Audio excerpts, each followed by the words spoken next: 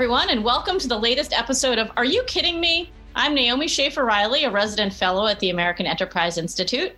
And I'm Ian Rowe, also a resident fellow at AEI. And today we are thrilled to be joined by Mark Perry. He is one of our colleagues at AEI, and he's also the author of a great blog called Carpe Diem. He's an economist, but he writes about a huge variety of topics. And today we want to talk to him about some of his writings about women's and men's equality and the role of Title IX and Title VI in trying to ensure this. We here, interested in finding out about what is preventing young people, kids in particular, of course, from reaching their full potential. And so we wanted to talk to Mark about some of the lawsuits that he has launched against the federal government trying to get equality for girls and boys out there. So welcome, Mark. Can you just start by telling us what Title IX and Title VI are supposed to do? Actually, just to clarify, they're not really lawsuits. What I've done is filed Title IX complaints against universities that are violating Title IX, which was passed in 1972. And basically, it ensures equality in higher education in any institution that accepts federal financial assistance from the Department of Education. So really what it says is that men and women are not supposed to be treated differently, or they're supposed to have equal rights in higher education for programs. And the same thing applies for race, color, and national origin, which is Title VI.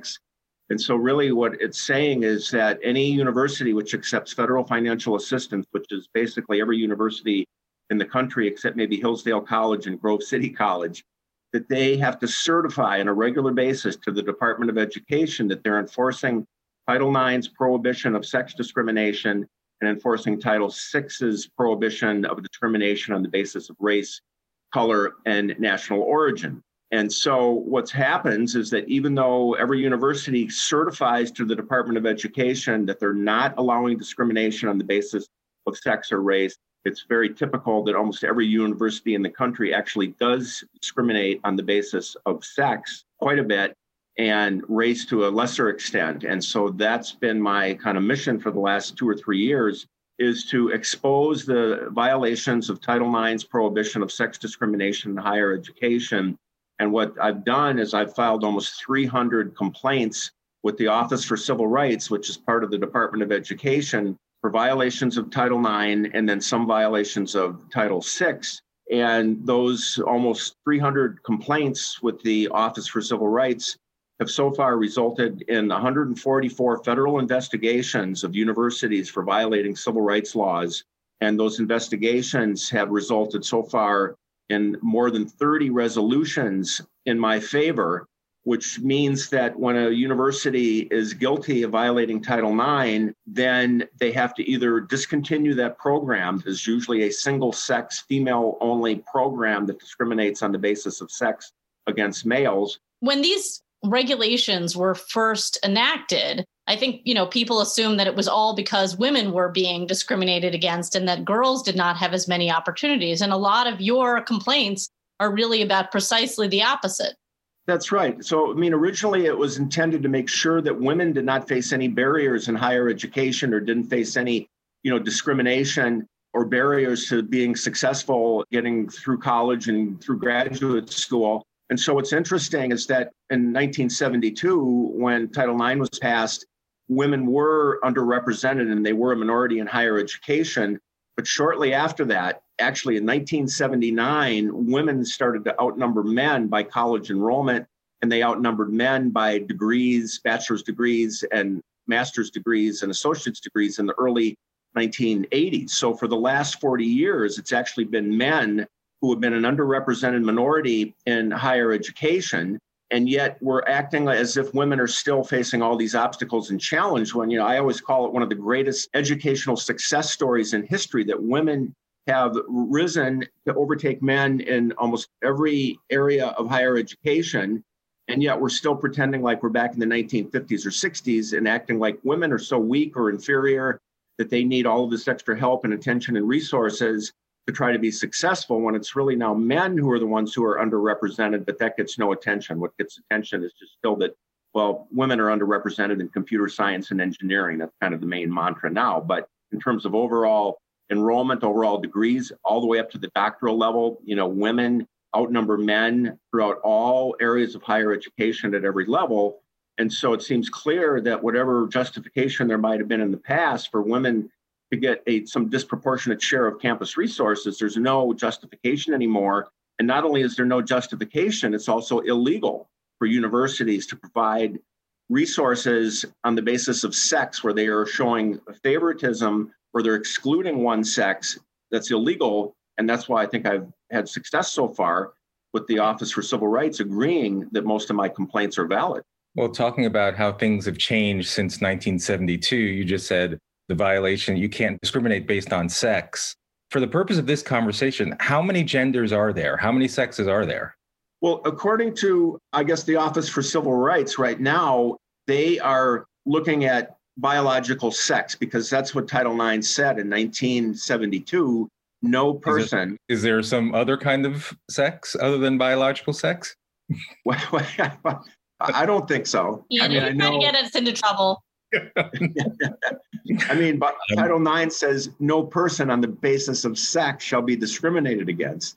So according to Title IX and most of the complaints I've filed, I've tried to stay away from the multiple gender, situation or issue, although I think that it actually does support my case because, for example, the first civil rights complaint I filed was against Michigan State University for the women's only lounge that they were maintaining up until 2017.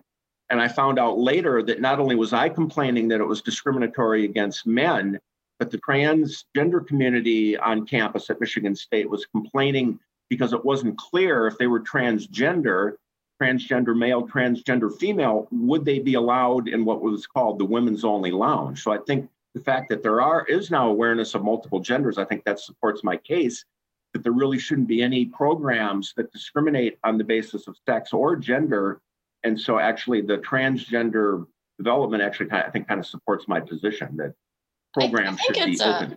It's a little funny the way, and you said this, that the schools, of course, have to certify that they're not discriminating while they're also doing this. And it reminded me of the story from several months ago at Princeton, where the president had said, we are guilty of systemic racism and all sorts of things. And the Trump administration said, oh, you're guilty of systemic racism. Well, we better start investigating. And it just seems like there's this kind of cognitive dissonance that's going on here in terms of the language we use to talk about this. But wink, wink, nod, nod. We all know that we're really, discriminating about certain things, just the things that we find appropriate. Yeah, sure. And they talk about how this emphasis on diversity, equity, and inclusion, is kind of the mantra now in higher education. And yet they're running programs that are exactly the opposite. It's uniformity, inequity, and exclusion. When they're running programs that clearly discriminate on the basis of sex. And so they're excluding almost half of the relevant population. And yet they're proclaiming their commitment to inclusivity and equity and diversity, and yet they practice the exact opposite in a lot of their programs. So that's another part of that cognitive dissonance that you're talking about. I mean, on the topic of race and the parallels, so, Ibram Kendi has this ideology, that, quote, the only remedy to past discrimination is present discrimination. The only remedy to present discrimination is future discrimination. So there is actually this growing acceptance of this idea that it's actually sort of okay to discriminate, to kind of make up for past disparities. What do you think is the end game if you continue to follow that kind of ideology? Yeah, well, then I guess that's the whole kind of, I think, flawed approach that new discrimination is going to somehow make up for past discrimination, but then it's just a new era of different people are discriminated against. And I don't think that moves us anywhere close to having a colorblind society. And so that, I think, is kind of a dangerous path. And we've seen that, in higher education now and outside higher education. Fortunately, the Office for Civil Rights in their recent guidelines, they have said that you can't use national statistics to justify discrimination at the institution level. So an institution, University of Michigan, if they have discriminated in the past based on race or on sex, then that might justify them, now using rediscrimination or reverse discrimination to correct past discrimination at the institution level. But they can't go out and look at society and say, well, women are underrepresented in engineering, so that gives us a right to discriminate against men in engineering programs and STEM programs. They do not allow that. That's not legal to do that. So at least I think the Office for Civil Rights is taking the position that you can't use disparities in society to justify discrimination at the institution level. How long do you think that's going to last? I mean, a lot of your success has taken place under the Trump administration. We have a new president now. What is the capability of the Biden administration to alter these rules, or to, simply decide not to investigate all the complaints that you are bringing to them? Well, that's interesting. Everybody's kind of wondering now how things are going to change. And of course, there's part of Title IX that I think is more controversial and be more subject to change, and that's the whole campus sexual assault area. But then, of course, that involves, due process and a lot of complicated legal issues, two sides to the story. Alcohol is usually involved. That part of Title IX, I think, could change under Biden. Under my part of Title IX, which is just, Title IX is very clear, saying you can't discriminate on the basis of sex. The violations I've pointed out are very clear violations of a very clear law. And so I'm hoping that in terms of my advocacy for civil rights for Title IX and Title VI will continue under a new administration. I know that the outgoing administration just put out a number of different guidelines and what they call technical assistance that I think kind of support what I'm doing. Now, of course, those could be reversed. I've also had this flurry of about 20 investigations that have been opened in the last 2 or 3 days, which might be a way of saying the outgoing administration supports what I'm doing. They want to get these investigations open before a new administration comes in and might reverse some of this. So I'm just hoping that my part of Title IX advocacy, since it's very clear and not subject to as much controversy and interpretation, I hope that that will continue under a Biden administration and a new Secretary of Education and a new director of their Office for Civil Rights. Yeah, I'm curious. You said one of the outcomes is that to remedy the situation, they may have to make a single-sex program co-ed. Does it have to be equal in all of the things that were offered to the first gender? Yeah, I mean, that's been the position so far, like what they call the resolution agreements or the voluntary resolution agreements that have been negotiated between the Office for Civil Rights and the universities that have been found to be in violation. They clearly say, they give them a choice, and they say you can discontinue this discriminatory single-sex girl, female-only program, or you can convert it into a truly coeducational program where it's clear to the public and with the promotions of the program and the name of the program that this is a coeducational program that's open to all genders, both sexes. With same standards and same whatever offerings. Yeah, so if it's a summer STEM camp for girls, now it's going to be a summer STEM camp that's open to boys and girls or all genders. They also have the option, which isn't quite as common, they can introduce a boy-only program or a male-only program to offset the girl-only program. Some schools do that, where they'll have a summer. But does that have to be with the same standards, same offering? Yes, it would be kind of separate but equal. And that would be a reasonable way around. I know you mentioned like the girls-only lounge or I think there were pool hours that were only for women at one school. It seems like the whole idea that you could have things where the sexes are separated as long as you provided the same thing for the other sex. So that does sort of, leave the door open that there are some things that, you might want to be a single sex experience. Yeah, that's right. And there's, Stanford, I think, was one of the first universities a few years ago that tried to have a women-only gym or weight training room hour for women only. And they immediately had to reverse that. And the way they had corrected it was to have a certain number of hours for women only in a weight room, and then a certain number of hours for men only. And so the other investigation that's going on now is it was for a women only swimming pool hours, which again, I think they can correct that by having a men only swimming hours in a campus recreation facility.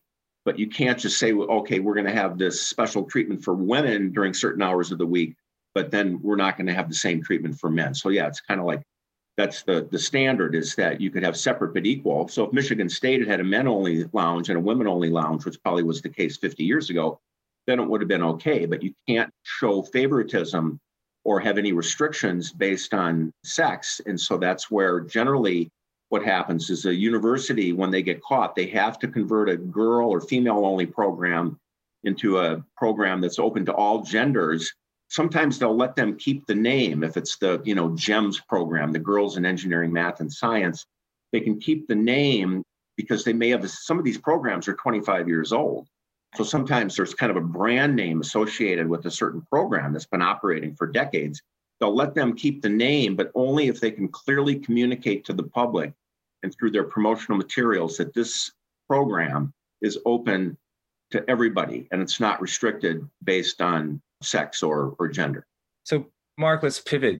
You continue to do great work in this area where you identify the incredible growth of girls and women relative to what's happening with boys and men. You create these fantastic charts.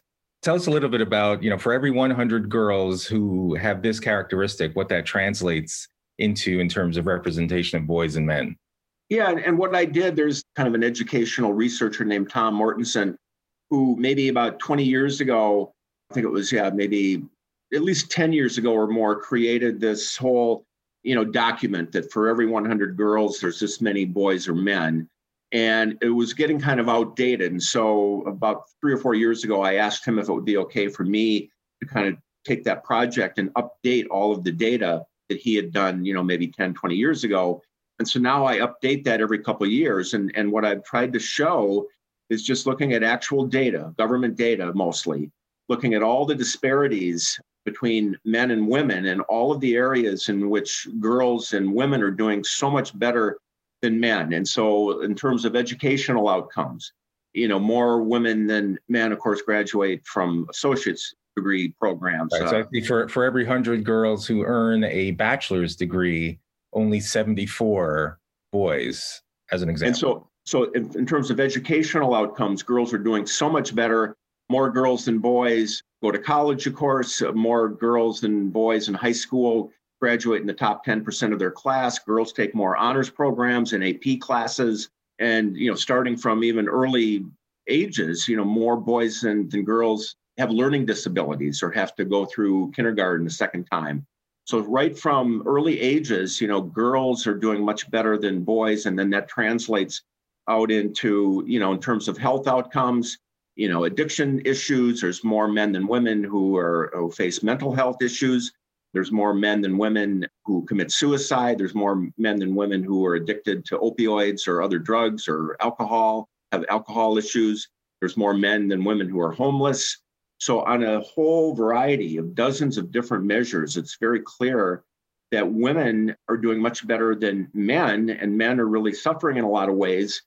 And yet, again, it's always the women and the girls who get all the attention and all the resources, even things like starting in third grade, where they have Girls Who Code programs in third grade for third grade students all across the country, but it's only for girls and not for boys. So there's this whole focus on girls again, as if they're the ones that need help when it's really men and boys who are really suffering in a lot of ways and really need more attention, I think, and more help than they're getting. No, it's amazing how the narrative of women's oppression and girls' oppression and the lack of opportunity for girls has really just taken the day. And there's no way of pushing back, no matter how many statistics you offer. These institutions seem hell-bent on just assuming that it's women who need all this help. But we certainly appreciate your efforts in this regard. The Office of Civil Rights must hate you, but we love you. For what it's worth, I for the last 10 years, I've run a network of single-sex public charter schools. But we had all boys schools and all girls schools. So there you go. I think all of your work, even if this current administration changes some of their ways, I think you have lit a fire under a lot of people about this issue. And certainly your work hopefully will act as a deterrent to the formation of future discriminatory programs, because schools don't like getting entangled in more legal matters than they have to. And also, hopefully you won't be demonized as someone who's against the development of young women. That's not what you're trying to do. You're trying to create equity. You're trying to have Title IX represent what it was originally intended to do. Yeah, I mean, that's right. And it has to be applied equally. And again, it's no person on the basis of sex. And so I think what's happened is that universities have not been challenged at all. And that's why new programs develop all the time. And so that's where I think, some of the work I've done will just kind of deter future development of programs that violate Title IX, because as you said, Naomi, universities don't like the federal government investigating them. Yeah. And so once there's a federal investigation opened, kind of like being audited by the IRS, I think, or something. So they often want to correct their violations as soon as they can. so that they get the federal government off their back, because no one likes to be investigated by the federal government, especially when it's a civil rights investigation. And then there's, potential publicity for the university after they're exposed for violating federal civil rights laws and pretending that they're all committed to diversity, equity, and inclusion. But then they're just in blatant violation of federal civil rights laws. And so I think that's the change that I'm hoping to make, is to make universities more aware now that they have small armies of diversicrats and diversity officers that maybe they certainly have enough people. Yeah. All right. Well, thank you so much, Mark Perry, for joining us. We hope you will join us again for another episode of Are You Kidding Me? You can find this podcast on the AEI website or wherever you get your podcasts. So I'm Naomi Schaefer-Riley. And I'm Ian Rowe. Mark, thank you. Thank you. Thank you.